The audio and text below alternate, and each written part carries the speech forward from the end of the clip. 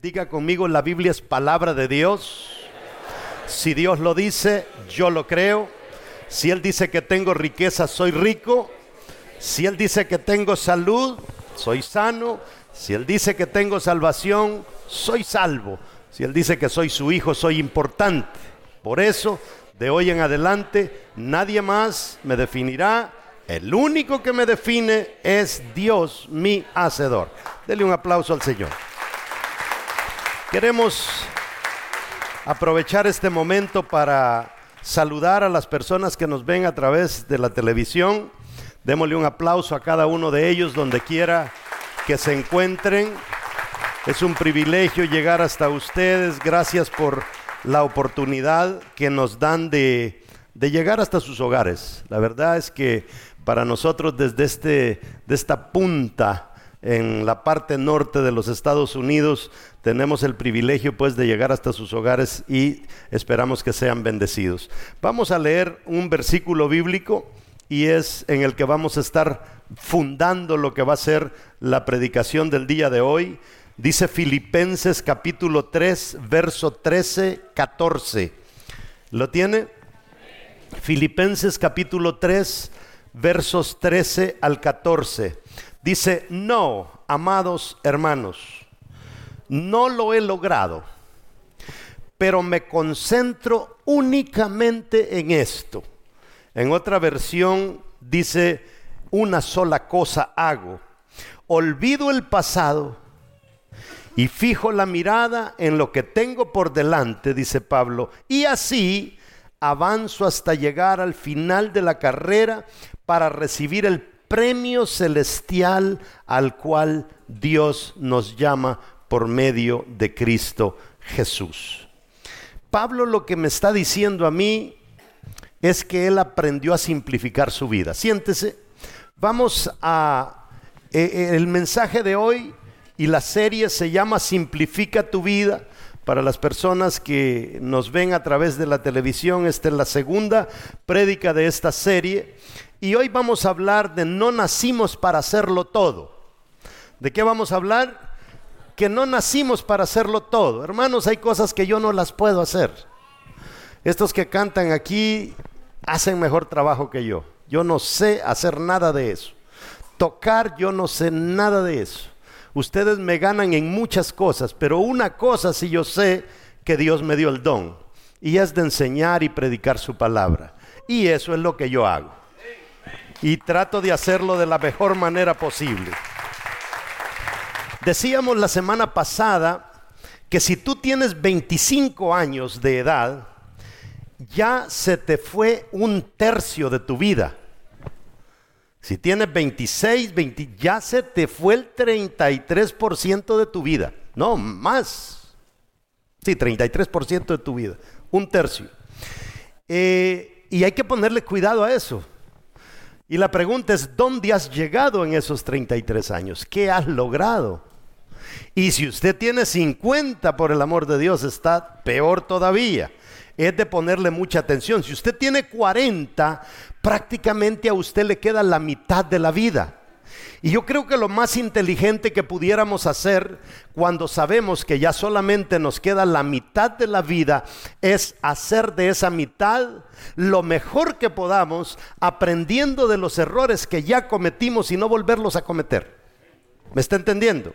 Entonces no hay tiempo entonces para dedicarte a tu visión personal que has estado luchando, porque a veces nosotros somos tercos y decimos, no, es que aquí es, y aquí es, y aquí es, y nos reventamos la cara, y no es por ahí, no es por ahí. Dios nos lo está diciendo, ¿me está entendiendo? Y no es por ahí, pero nosotros seguimos insistiendo, y tiene que llegar un día en que usted diga, ya no hay tiempo para estas tonterías que yo estoy intentando lograr. Mejor voy a ver qué es lo que Dios tiene para mí.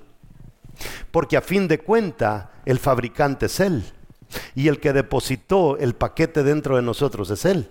Él es el que mejor sabe para qué nos mandó a la tierra. Él es el que mejor sabe para qué nosotros estamos acá. Él es el que colocó en nosotros las respuestas a las 5 peores preguntas que el ser humano se hace. ¿Quién soy yo? ¿De dónde vengo? ¿Para dónde voy? Son preguntas que nos hacemos todos los días y Él es el único que nos puede dar respuestas a esas preguntas. Hemos dicho en el pasado que si nosotros no descubrimos quiénes somos aquí en la tierra, estamos desperdiciando la vida. Si usted a los 40 no ha descubierto quién es, preocúpese. Haga todo el intento posible. En nuestra iglesia es bien sencillo, porque en la Semilla 3 hacemos un examen de 100 preguntas y en esas 100 preguntas prácticamente le sale a usted para qué usted nació. O sea, ¿qué más fácil se lo podemos poner? Allí le aparece al terminar el examen, usted nació para el evangelismo, usted nació para esto, para el uno, para el otro, y es mucho más fácil así. ¿Está entendiendo?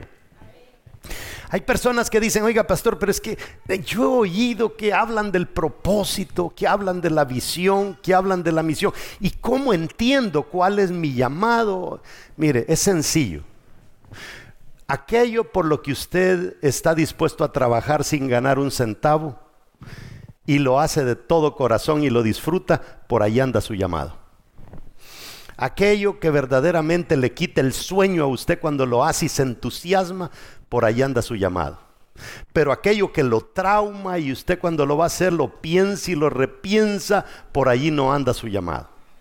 Si usted dice, ay pastor, pero si yo cuando me paro enfrente yo tiemblo, por ahí no anda su cosa.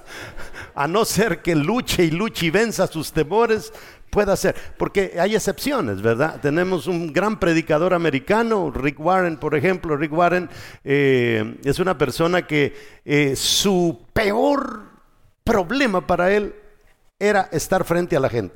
Él todavía confiesa que hay momentos que cuando está frente a la gente casi se desmaya. Y aún así ha llegado a ser uno de los mejores predicadores de los Estados Unidos. Entonces todo depende, ¿verdad? Entonces ya no hay tiempo para que experimentes. Es tiempo de que comiences a vivir tu vida, diga conmigo, intencionalmente. Hay gente que de repente por eso de la vida terminó siendo pastor. Pero otra cosa es cuando usted intencionalmente detecta y determina que allí es donde Dios lo quiere y usted intencionalmente se mete, estudia, se prepara, crece. Es totalmente diferente. ¿Me está entendiendo? No es que allí por casualidad a usted le cayó la flecha y por allí es. No, hay personas que verdaderamente lo descubren, ¿verdad? A través de lo que le he estado diciendo, a través del examen y todo eso, y entonces ya usted le da por ahí. Entonces, no hay tiempo para atajos. Nosotros tenemos problemas como latinos, somos expertos en atajos, en agarrar y hacer las cosas de la manera más fácil. La manera que me exija menos esfuerzo. Y usted sabe que en el esfuerzo es donde está la ganancia. Cuando nosotros nos esforzamos para hacer algo, es cuando crecemos. Cuando usted no se esfuerza para nada para hacer una cosa, usted realmente no está creciendo. Entonces, al latino le gustan los atajos, ¿verdad? Cositas que se nos pegaron a saber de dónde, ¿verdad? Mire, présteme $100 y después no se los pago. Qué fácil, ¿verdad? Atajos, fácil. Tengo $100 y no los pago. Esas cosas realmente no sé de dónde las sacamos nosotros, quizá de nuestros antepasados, pero está bien que lo hayamos hecho en la juventud, pero ya cuando llegamos a viejos y seguimos haciendo lo mismo ya no funciona. Está tarde o temprano, ¿verdad? Deja de funcionarte el aparatito. Entonces no hay tiempo para atajos, no hay tiempo para salirte en la salida equivocada. Cuando nosotros nos metemos en esta carretera del evangelio, esta carretera es hasta llegar. Cuando usted ve el rótulo que dice bienvenido a tal lugar, entonces usted llegó. Si antes de eso usted vio salida 15, salida 16, salida 17, no es por ahí. Pero a veces nosotros, como somos berrinchudos y hacemos berrinche con nuestro líder, con nuestro pastor, con alguien en la iglesia, entonces queremos irnos porque siempre nos gustan los atajos y terminamos saliéndonos en la salida equivocada. Entonces, tiempo que definas tu destino ya. Tu destino no está en el 2019, no está en el 2020, tu destino está dentro de ti. Tienes que descubrirlo y está ahí. Apunten sus notas que le hemos dado. Y dicho sea de paso, las personas que nos ven en la televisión pueden accesar las notas de las predicaciones a través de la aplicación que tenemos en Apple o en teléfonos Android, que es Vida Real. Número 1. Es más simple de lo que pensamos. A veces nosotros creemos que este asunto del llamado es complicado y hasta místico. No, hermano, es sencillo. Yo le voy a decir cómo me convertí en pastor. La verdad es que no sé ni cómo me convertí en pastor. Fíjese que, bueno, algunos conocen, nosotros éramos parte de una iglesia. Personalmente, yo era una persona muy inquieta porque la iglesia creciera. Y un día el pastor se paró y me dijo, mira, como que en este gallinero como que ya comienzan a haber 2 gallos, me dijo. Y en mi gallinero solo hay un gallo. Y me botó. Y producto de eso, pues, mi familia también fue despedida. Solamente mi hijo y mi hermano se quedaron tocando por unos días más. Y tuvimos una reunión y me invitaron a predicar. A esa reunión les prediqué y les dije, muchachos, ya les tengo un pastor. Y me dijeron, no, síganos predicando. Y pasamos 3 meses. La iglesia creció como a 70 miembros. Y entonces yo me paré un día, nadie me decía pastor. Me decían Tony, o me decían, porque mi nombre de en medio es Luis. Algunos me decían Luis, pero nadie me decía pastor. Y no era que a mí me gustaba que me dijeran pastor, porque se sentía raro que le dijeran pastor a uno al principio. Pero nos reunimos y les dije, miren, esta cosa no va bien. Aquí no hay, yo no soy pastor de usted, yo soy el predicador, nadie se sujeta a mí como pastor, yo simplemente les predico. ¿Por qué no lo dejamos hasta aquí y búsquense a alguien? Esa fue la última reunión que tuvimos. Y de repente todo el mundo, Dios le bendiga pastor, Dios le bendiga pastor. Hermanos, pasó un año y Dios le bendiga pastor. Y yo decía, a ver, ¿cuándo me ponen de pastor? Y aquí estoy, no me han vuelto a reunir. Y estoy esperando a ver si me ponen de pastor.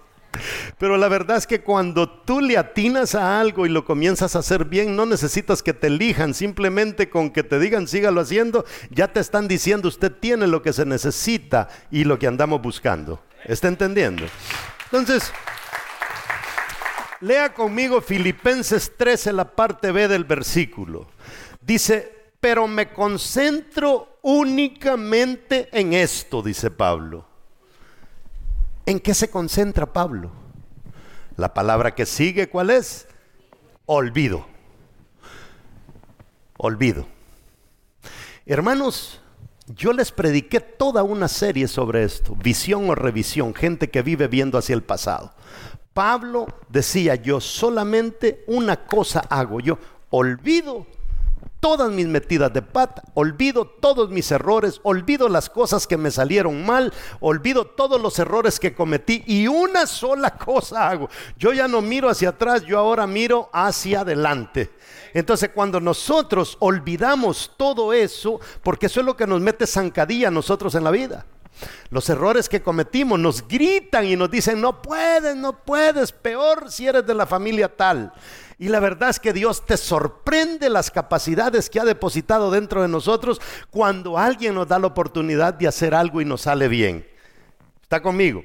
Entonces en realidad no hay mucho que nosotros debamos hacer. Es simplemente hacer aquello que se necesita hacer para lo que Dios nos ha llamado a hacer. Y a veces son 2, 3 cosas. Y ya uno ya no. Mire, yo a mi edad, mi sueño era ser piloto. Imagínese usted a mi edad y yendo a recibir clases para ser piloto. ¿Ya para qué? Un hermano me decía un día que prediqué la serie aquella ¿por qué vuelan los aviones? Me llevó en una avioneta para enseñarme algunas cosas. Y me dijo, pastor, yo le doy las clases gratis. Y le dije, ¿para qué? Yo estoy pastoreando, estoy bien allí. Va y me mato en un aparato de estos y ya frustro los planes que Dios tiene, ¿verdad? De yo estar predicando. Entonces ya uno en eso se concentra, Pero cuando uno está joven, por el amor de uno, quiere manejar camiones, quiere manejar aviones. ¿Qué es lo que no quiere hacer, no? Y uno tiene que ya cuando descubre esto, ya uno madura, ya calcula, se enfoca y comienza a hacer solamente eso. Cuando analizamos a gente como José, por ejemplo, ejemplo, analizamos a gente como David, a gente como Daniel, como Moisés, como Jesús, se va a dar cuenta usted que todos ellos una sola cosa hacían. Y en eso se mantenían, y en eso se mantenían. Pero nosotros por andar saltando es que nunca avanzamos. Entonces cuando te concentras en tu llamado, en tu propósito, tu fuerte, en la cosa más fuerte que tú tengas en tu vida, se convierte en algo simple la vida. Concéntrate en tu fuerte, porque si te concentras en tu débil vas a cometer muchos errores y la gente te va a decir: viste que trataste y no pudiste. Si es que naciste para fracasar, porque estás tratando de hacer tu débil. Trata o intenta o haz tu fuerte y te vas a dar cuenta que es por allí por donde nosotros tenemos que avanzar. Métete en aquello que Dios, el talento que Dios metió en ti. Ya usted sabe qué se hace con el talento, ¿verdad? Hemos dicho que el talento hay que descubrirlo. Hay que ver cuál es el talento que Dios, que lo tiene, hermano. Ahora, de andar chismeando y todo eso no son talentos. Esas son cosas que el diablo quiere meter en nosotros para desviarnos. Pero hay talento, y dijimos que hay 3 cosas con el talento: se descubre, se pule y se gobierna. Usted puede ser talentoso, pero si no sabe gobernar su vida, echa a perder todo. Por eso hay que saberlo gobernar. Entonces cuando te concentras, pero que te concentras en tu llamado, tu propósito, va a ser fácil que comiences a realizarlo. Entonces la gente que descubre su visión para su vida viven más años. Yo acabo de estar con un predicador que estábamos predicando juntos y habíamos 3 y los 3 teníamos barba y los 2 canosos. Uno no era canoso porque se lo había pintado. Y comienzo con ¿cuántos años tenés? Me dice 56 y yo pues 25, ¿verdad? Y el otro, hermanos, el que quizá parecía más joven que los 3, 68 años. Pero es un hombre que le ha estado dando desde niño. Su padre fue pastor. Yo no tuve el privilegio que mi padre fuera pastor. Y ha corrido en la visión siempre. Y 78 años y parece que tuviera 50 años. Entonces, la visión tiene que mantenernos jóvenes. Hay gente que me pregunta: pastor, ¿y usted por qué nunca se cansa? Porque es que yo disfruto lo que hago. Usted aquí me vio antes del culto y andaba arreglando sillas, limpiando esto, porque es que lo disfruto. Y hay gente que viene y me dice: pastor, le agarro la vacuum. Agárrala pues, pero le doy la vacuum y cualquiera puede decir: ahora se va a ir a descansar el pastor. No, voy a agarrar la escoba. Y así, pero es que hay que disfrutar lo que estamos haciendo. ¿Me está entendiendo? Entonces, la gente que descubre su visión definitivamente viven una vida más larga y viven más saludables y viven sin estrés, porque la visión no estresa. El llamado de Dios no estresa. El llamado de Dios realmente a veces tenemos unos bajones porque hay gente que nos apuñala por detrás, pero Dios se la busca para volver a levantarnos. Si alguien se te va de tu célula o se te va de tu equipo, de repente Dios te manda 5 más. Simplemente no llores, no te pongas a pasar lutos y Dios te va a recompensar. Entonces, el estrés es producto de no saber qué uno hace. ¿Qué es lo que produce el estrés? No saber qué es lo que hacemos. Porque cuando no sabemos lo que hacemos, no sabemos a qué apuntarle. Y cuando no sabemos a qué le estamos apuntando, no sabemos cuándo tuvimos un éxito. Y cuando tú no sabes para dónde vas, no sabes ni cuándo comenzaste ni cuándo llegaste. Entonces eso es estresante. ¿Está entendiendo? Entonces, tenemos en la Biblia una mujer que se llamaba Marta. Y Marta es como muchos de nosotros. Vivimos en base a suposiciones. ¿Cómo, pastor? ¿Cómo es que Marta vivía en base a suposiciones? Fíjese que Dios literalmente visitó a Marta a través de Jesús. ¿Sabe usted lo que es que Dios baje del cielo, mande a su hijo, y entre todos los judíos que vivían en Israel, Marta fue una candidata de que el Hijo de Dios la visitara personalmente? Y cuando va a visitar a Marta, lo primero que hace es asumir que el Hijo de Dios tiene hambre. ¿Quién le dijo que Jesús tenía hambre? Nadie. Y comenzó a suponerse cosas. Y entonces ese es el problema. Asumimos qué es lo que Dios quiere de nosotros. No lo descubrimos, lo asumimos. Hay gente que dice, no, es que lo que Dios quiere es que seamos buena gente. Y así mucha gente se queda en la casa porque según ellos eso es lo que Dios quiere. ¿Y qué es lo que Dios quiere? Yo no puedo concluir asumiendo que eso es lo que Dios quiere. Yo tengo que descubrir qué es lo que Dios quiere. Hace una gran diferencia. Entonces la mayoría de cristianos que viven estresados es porque asumen qué es lo que Dios quiere, pero no descubren qué es lo que Dios quiere. Cuando tú descubres lo que Dios quiere, vas a comenzar a ver resultados, y los resultados te van a emocionar tanto que no te vas a volver a estresar. Entonces entendamos, la visión siempre va a venir de Dios y nunca debemos decirle qué hacer a Dios. Tenemos que hacer lo que Dios nos manda hacer. Y por lo general Dios va a usar a líderes para que nos digan qué es lo que tenemos que hacer. Entonces tenemos que reportarnos a Él, sujetarnos a Él y estemos a la espera de su revelación. No asumiendo, ¿no será que esto es lo que Dios quiere para mí el día lunes? ¿Será que esto es lo que Dios quiere para mí en el 2019? Y comenzamos a buscar en el internet, a buscar videos de YouTube, a veces a ver qué es lo que Dios quiere para nosotros. El que descubre la visión y qué es lo que Dios quiere para usted, usted no anda buscando en el internet, porque en el internet se va a topar con fuentes cerradas, fuentes que quién sabe qué gallina puso ese huevo. Y eso no lo podemos hacer, terminamos todos confundidos, como algunos tal vez con eso de que qué gallina puso ese huevo, no sé si todos lo entendieron. Entonces, sin esa revelación no llegaremos a nuestra visión, y mucho menos a la disciplina personal que Dios quiere. Porque, mire, si usted quiere ser bueno para el fútbol, definitivamente tiene que disciplinar sus piernas, tiene que disciplinar su mente. Pero si usted quiere ser buenos para levantar pesas, usted tiene que disciplinar sus brazos.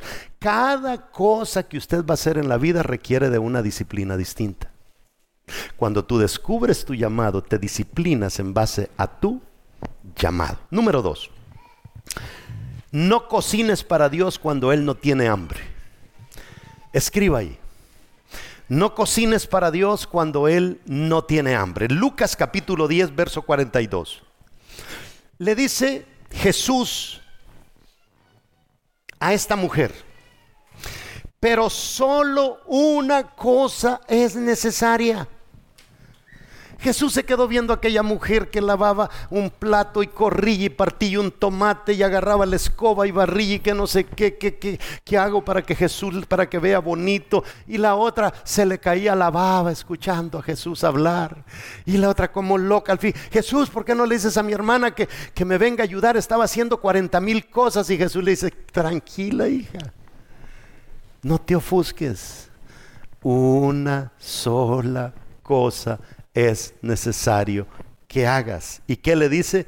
Y María ha escogido la buena parte, la cual no le será quitada. No le pongas 40,000 cargas a tu hermana si solamente una cosa es necesario hacer. Jesús no vino a complicarnos la vida, Jesús vino a simplificarnos, no es simplificar eso. Fácil no la puso. Entonces Marta terminó cocinando para Jesús cuando Jesús ni tan siquiera tenía hambre. Eso es lo que Jesús le está diciendo, hija, pero ¿quién te ha dicho que tiene hambre? Si yo me acabo de comer un café ahí, tomar un café en el Dunkin' Donuts con un bagel y yo vengo bien, hija. Entonces Marta le dice a Jesús, convenza a mi hermana que me ayude. Y Jesús le dijo, no. Tú eres la que tienes que convencerte. Que tu hermana tiene la visión, tú no sabes qué rayos haces y por eso estás media loca. Esta sí sabe lo que está haciendo. ¿Está entendiendo? ¿Ah? Entonces Jesús responde, estás muy ocupada con muchas cosas. ¿Qué le dijo Jesús? Estás muy ocupada con muchas cosas. ¿Se ha dado cuenta usted que a veces vienen personas a la iglesia y se meten en un ministerio, se meten en un propósito, se meten en el otro y andan, hermanos, correteando para arriba y para abajo y todo lo hacen bien por 3 meses, pero en el 4.º mes se queman y nada hacen bien? Entonces todo lo dejan a medias, botaron la primera cosa, dejaron botada la segunda y ya la tercera la están haciendo a medias. ¿Por qué? Porque no hay que hacer muchas cosas. Concéntrate en tu llamado. Y eso significa que si no intentamos tirarle a todo, vamos a simplificar nuestra vida. ¿Me están entendiendo? Esto, hermano, esto debe de cambiarle su vida. Queremos satisfacer a todos y ser todo para todos. Yo me cansé de eso, hermanos. Hay gente a la que yo ya no la voy a poder satisfacer. Y ponerme de terco a quererlos convencer que me acepten, que esto es perdedera de tiempo. Ya, capítulo cerrado. Sigamos hacia adelante. Después Jesús le dijo a Marta, pero una sola cosa es necesaria. Después de que le dijo que estaba trabajando mucho. Ahora piense, las cosas que usted hace a diario y que las ha hecho todo este año, le pregunto, póngase a pensar, esas cosas que usted ha hecho todos los días, por todo el año, ¿son necesarias? ¿Son necesarias? ¿Esa quinta cartera que quieres comprar es necesaria? Y estás trabajando extra porque la bendita cartera vale $1,500, ¿es necesaria? Piénselo. Ese otro carro que quieres comprar, tener que pagar ahora 2 seguros cuando está, sí, pero es que se siente un gustito cuando uno tiene un carro, ¿es necesario? Piénselo. Yo tengo un primo que le digo, oye, yo no sé, tú, le digo, todos los años cambias carro, por el amor de Dios, vas a terminar en la calle. ¿Y por qué compras carro todos los años nuevos? Me dice, es que se siente un gustito. Por el amor de Dios, por sentir un gustito, yo me voy a frustrar, ¿cuántos? 36 meses ahora. Entonces póngase a pensar, cuando usted culmine su día mañana, piense al final del día, ¿cuántas de las cosas que yo hice verdaderamente son necesarias? ¿Y cuántas no son necesarias? Esa chateadera es necesaria. Con la gente que estás chateando, ¿es necesaria? ¿Esa gente te va a llevar a algún sitio que vale la pena? Piénsalo. Esas 4 horas que te tiras en las redes sociales, ¿son necesarias? ¿No será más necesario estudiar la Biblia? ¿No será más necesario hacer tu tiempo con Dios, el devocional? No es que llegas a las 11 de la noche y dices, estoy cansada, pero mañana lo voy a hacer, y ya viene así 3 años y no lo haces. ¿Está entendiendo? ¿Cómo definimos lo que es necesario entonces? Pastor, pero entonces, ¿cómo defino lo que es necesario? Es fácil contestar esa pregunta. La Biblia nos lo dice bien claro. Simplifica tu día haciendo una sola cosa, lo que te va a fortalecer más tu fuerte. No se ponga a querer fortalecer 4 débiles en su vida y no ponerle atención a su fuerte. Imagínese si yo ahora dijera, voy a fortalecer 4 débiles, yo no sé nada de violín, voy a coger clases de violín. ¿A mi edad? A mí me encantan los idiomas, y uno de los idiomas que más me encantan es el italiano. Y yo ahorita dijera, voy a aprender italiano. Realmente, ¿será que un día me va a mandar Dios de misionero a Italia? ¿O simplemente es una cosquillita que siento allá que hay que llenar ese vacío? No, hay que pensar. Y después digo, bueno, pero es que fíjese que también me voy a meter al canto. ¿A mi edad? Y de repente ya no quiero venir ni a predicar porque es que estoy muy ocupado, que toco el violín, que esto, que el uno, que el otro, que las clases de cántico, y descuido mi fuerte. ¿Me está entendiendo? Número 3, no todo me conviene. Entienda eso. Diga conmigo, no todo me conviene. Lo dice la palabra, 1 Corintios capítulo 6, verso 12, dice, todas las cosas me son lícitas. Mire, hermano, ese versículo es real. Usted puede ponerle los cuernos a su esposo, lo puede hacer, o a su esposa, lo puede hacer. Usted puede ir y asaltar un banco, lo puede hacer. Usted puede ir con el carro y chocarse en contra de un negocio y hacer una locura, lo puede hacer. Todo nos es lícito en la vida. Pero ¿qué dice? Mas no todas convienen. Todas las cosas me son lícitas, mas yo no me dejaré dominar, ¿de qué dice? De ninguna. Entonces en la vida nos vamos a sentir tentados a hacer muchas cosas, pero concentrémonos. ¿Se ha dado cuenta usted? Dios nos ha dado un don a nosotros en el tema de los restaurantes como familia. Y fíjese que yo descubrí una cosa. Una vez hablaba con una persona que era dueña de un restaurante en Conérico y me decía: pastor, ese restaurante va a ser un éxito. ¿Por qué? Le digo, voy a tener la mejor comida salvadoreña, voy a tener la mejor comida mexicana, voy a tener la mejor comida colombiana y voy a tener la mejor comida italiana. Hermano, yo solo al escuchar eso le dije: vas a quebrar. No funciona. Concéntrate en una sola cosa. Si va a ser mexicano, dale a lo mexicano. Si va a ser chino, dale a lo chino, pero una sola cosa, pero hazla bien. Miren, no duró ni 3 meses el negocio y quebró. ¿Por qué? Porque Jesús tiene la razón. Diga conmigo, Jesús tiene la razón. Entonces, no importa nuestra edad, pronto nosotros vamos a dejar de existir. ¿Cuándo, hermano? Si es que parece que fue ayer que yo conquisté a mi esposa. Sí, parece que fue ayer, pero a veces me le quedo viendo a ella y me quedo viendo a mí. Le digo: mi hija, nos comieron los años. 75, 80 años es un periodo tan corto, que no deberíamos cometer tantos errores que nos van a complicar todo. Recuérdese lo que le decía el otro día. Los japoneses viven su vida basado en ¿cuántas estaciones? 4 estaciones.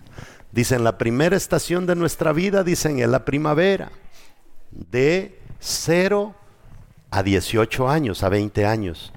Allí dice: disfrute, ¿verdad? Las flores y todo, pero después viene la otra estación, y la otra estación es el verano. Cometemos muchos errores, pero después dicen: viene la tercera estación. ¿Y cuál es la tercera estación? Otoño, ¿verdad? Cuando el pelo se cae, las canas comienzan a aparecer, las arrugas se dejan ver. Pero lo duro es que después viene el invierno. Y nosotros nos echamos toda primavera, todo el verano, todo otoño gastando la vida, y cuando nos cayó encima el invierno, no tenemos pero ni para la medicina de la riuma. ¿Está conmigo? Entonces, si tú tienes 25 años, ya se te fue 1/3 de la vida. O sea, ya no puedes, ya no hay que seguir por ahí. Entonces, no hay tiempo entonces para dedicarte a tu visión y definir qué vas a hacer. Ya no se puede seguir por allí. Nosotros entonces debemos de entender: Dios te plantó en esta iglesia, Dios te ha estado hablando, ahora viene un evento poderoso, viene profetas, viene el uno. Si Dios te habla, créete, te lanzaron una profecía, agárrelo por arte de magia, la profecía no se va a convertir en realidad. Usted tiene que luchar hasta con los dientes esa profecía. Cuando nosotros adquirimos esta propiedad, allí estaba parado yo, aquí estaba parado el profeta, y le dije: profeta, ¿qué te dice Dios respecto a este? Y me dijo: lo que Dios me dice es que esta propiedad no te la va a dar, Dios ya te la dio. Fueron las palabras de él. Hermano, pero de eso que Dios no te la va a dar, ya te la dio. Hubieron 7 bancos que nos negaron el crédito para comprar esta propiedad, y finalmente resulta que el hombre nos da el financiamiento, pero necesitamos 1 millón y pico que tenemos que andar viendo quién dona, quién presta, quién esto y el otro. Pero estaba difícil llegar ahí, pero amados hermanos, llegamos. ¿Por qué? Porque a mí me gusta hacer una sola cosa. Si el 2018 dijimos: le vamos a dar casa a Dios, le vamos a dar casa a Dios, y ya le dimos casa a Dios. 2019 vamos a llenar esto, 5 cultos si fuera necesario. Ya tenemos ese gran reto. Entonces ya no hay tiempo para que experimentes, amados hermanos. Mire, hay algo bien interesante. Los japoneses Cuando Estados Unidos destruyó Japón, hizo pedazos Hiroshima, hizo pedazos Nagasaki. Se cree que cuando esa bomba explotó, el núcleo de donde explotó esa bomba llegó a adquirir la temperatura del sol. Todo se hizo pedazos. Japón quedó destruido, a cero. Hermano, no había nada, ni árboles siquiera. Y esa gente, los japoneses, analizaban el mundo y decían, ¿qué es lo que a Estados Unidos le da dinero? Los carros. ¿Qué es lo que a los alemanes les da dinero? Las cámaras. Y así. ¿Qué es lo que a los suizos les da dinero? Los relojes. Y comenzaron a mandar gente, como les acaba de estallar la bomba. Llegaban los japonesitos ahí y decían, yo ser japonés, ustedes tener carros, nosotros no sabemos hacer carros. Pero si ustedes nos enseñan a hacer carros, nosotros aprendemos a hacer carros. Sí, y ahí viene Estados Unidos, ayudémosles. Y montaron la Toyota. Y vaya a ver lo que los japoneses hicieron. Después dijeron, mire, se van para Alemania, nosotros ser alemanes, japoneses, no sabemos hacer cámaras, pero si ustedes nos enseñan, nosotros aprendemos a hacer cámaras. Y vaya a ver quiénes hacen las mejores cámaras hoy en día.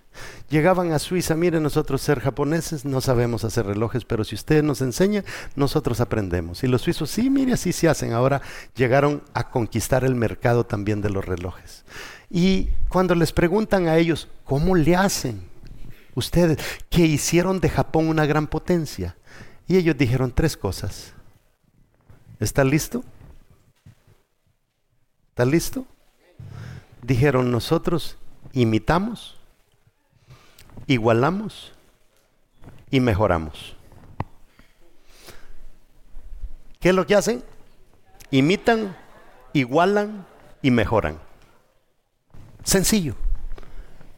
Bajo esas 3 cositas, Japón se ha convertido en la potencia que ahora es. ¿Cuántas cosas? 3. ¿Cómo viven su vida? Basado en 4 estaciones. ¡Qué simple! ¡Qué simple! Y vaya a ver si creen en Dios. No oran, no ayunan, no vigilan. Hermano, yo ya me cansé de esto.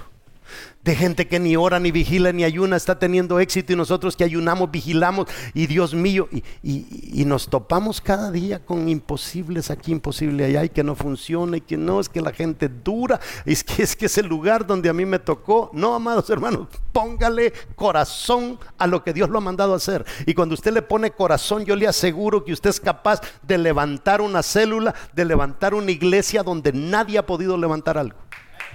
Me encanta su entusiasmo. No experimentemos ya, es tiempo de que comience usted a vivir intencionalmente, como le decía al principio. Intencionalmente. Decida convertirse en alguien, decida convertirse en algo. Tome la decisión y no se eche para atrás. No hay tiempo para atajos, se lo vuelvo a repetir. Y le vuelvo a repetir que salirse en la salida incorrecta le arruina toda su vida. Piénselo bien. Piénselo bien. Es tiempo de que tenemos que definir ya para dónde vamos. Nuestro destino tenemos que dejarlo planchado en este año. Decida qué es lo que va a hacer. Hermanos, si nosotros no decidimos, todo lo arriesgamos. Hay personas que le oraron a Dios por una esposa. Señor, es que esa es, dámela, Señora, esa es la que yo quiero. Y Dios se la dio. Y cuando Dios se la dio, no la supo tratar. Y ahora está pensando que esa no es, que es otra. ¿Por qué no te concentras en eso? En esa mujer que Dios te dio. Y toma la decisión que con ella vas a pasar el resto de tu vida. Y que nunca más vas a coquetear con nadie. Y que nunca más vas a ver ni a la izquierda ni a la derecha. Y yo te aseguro, mata cualquier cosa que se te metió en la cabeza de que hay posibilidades de salirte de esa relación y formar otra. No, mata esas posibilidades, arregla la relación y yo te aseguro que lo que solía ser feliz y ahora es infeliz puede volver a ser feliz si intencionalmente nosotros lo provocamos y nos proponemos llegar a eso. Entonces, ¿quién te ha dicho que cada día que pasa estás más joven? ¿Quién te ha dicho? Eso no funciona. Es tiempo de que definas qué es lo que vas a hacer en tu vida. Póngase de pie.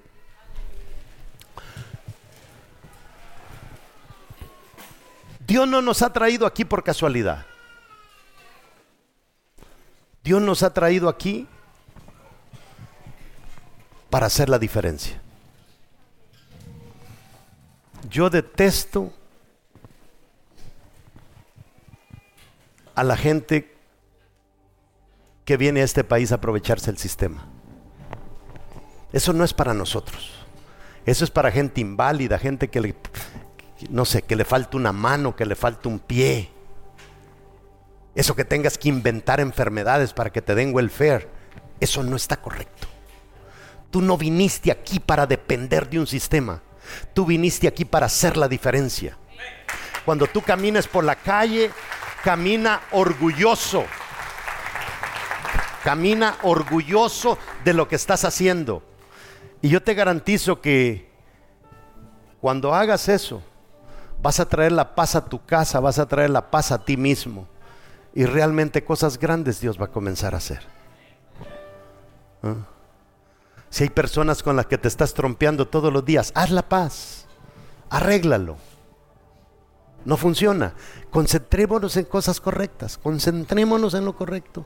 Si estabas estudiando una carrera y la dejaste a medias, retoma la universidad.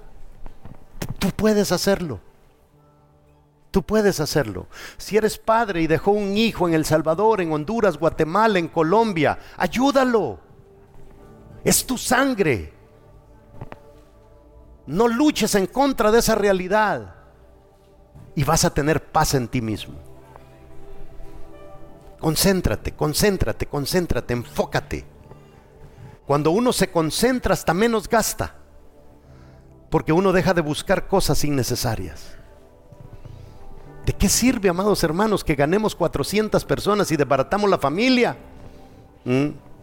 Y tenemos responsabilidades con otras personas y las hemos dejado botadas. No funciona. No funciona. Entonces yo lo invito de corazón a que en esta noche usted decida traer un cambio a su vida. Estás gordito, toma la decisión de quitarte 40 libras de encima. Estás bajito, no tienes remedio.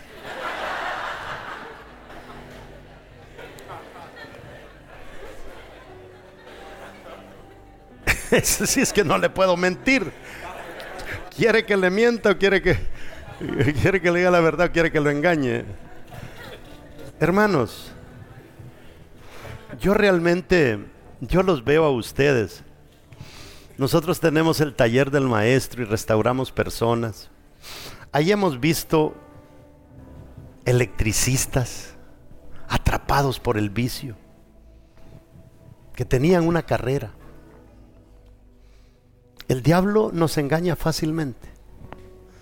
Ahí hemos visto gente que son tremendos, tienen habilidades en la cocina, son tremendos.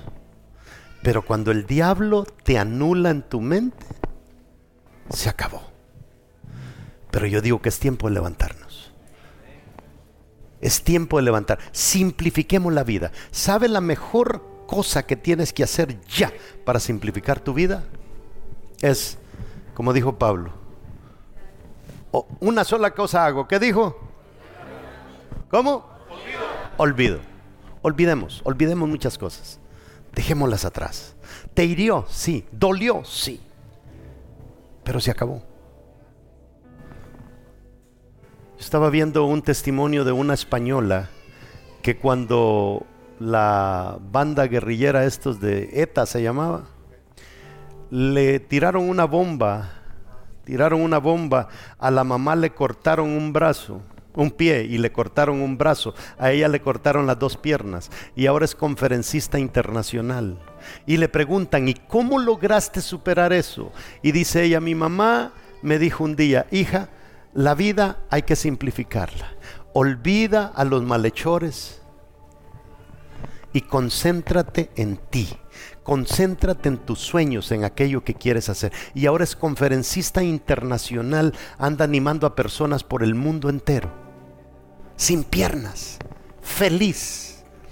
Y dice ella, hay que aprender el arte del perdón. Sencillo, amados hermanos. A usted lo odiaron, lo calumniaron, le hicieron esto, le hicieron el otro. Una sola cosa tiene que hacer, perdone. Usted se ha mantenido anclado en el pasado o en el presente y no quiere una sola cosa, haga, levántese y comience a avanzar hacia adelante. Comience a juntarse con personas que lo van a impulsar a llegar donde usted necesita llegar. Aléjese de personas que lo que hacen es que lo succionan hacia atrás y lo quieren mantener atado en el presente. No permitas que el diablo, a través de medias mentiras o mentiras enteras, te anule para aquello para lo cual tú viniste aquí a la tierra. El diablo lo ha tratado de hacer a través de la historia, lo trató de hacer con Jacob, con su hijo. El ser humano lo hace. El ser humano agarra un león y lo doma y le quebranta el espíritu al grado que el león solo ve el látigo del domador y él se pone a lanzarse entre arcos de fuego, y piensa que a veces hay 5 tigres y 5 leones y creen que los 10 animales no pueden con el látigo de aquel. Si tan solo lo intentaran, descubrieran que su espíritu está quebrantado. Tenemos que despertar, tenemos que levantarnos. Dios no es cualquier cosa. Dios tiene la solución para nosotros. Pero hay algo que Dios no puede hacer por ti. Lo hemos venido repitiendo este año. Él no puede decidir por ti. Tenemos que nosotros decidir levantarnos. Tú decides la célula que vas a tener. Tú decides el matrimonio que vas a tener. Tú decides la familia que vas a tener. Tú decides la iglesia que vas a tener. Nosotros decidimos. Dios simplemente nos acompaña. Dios nos sigue en aquello que vamos haciendo. Si tú te sientas, Dios se sienta también. No esperes de que nosotros oramos mal. A veces, Padre, concédeme este privilegio. No es para que Dios te lo conceda, es para que tú lo realices. Yo lo he venido repitiendo por años. Dios nunca va a hacer lo humanamente posible para nosotros. Él se especializa en lo humanamente imposible. Y cuando tú humanamente no puedas hacer algo, Él te dice, hazte a un lado que yo te lo voy a hacer. Pero todas aquellas cosas que te corresponden a ti, necesitas hacerlas tú.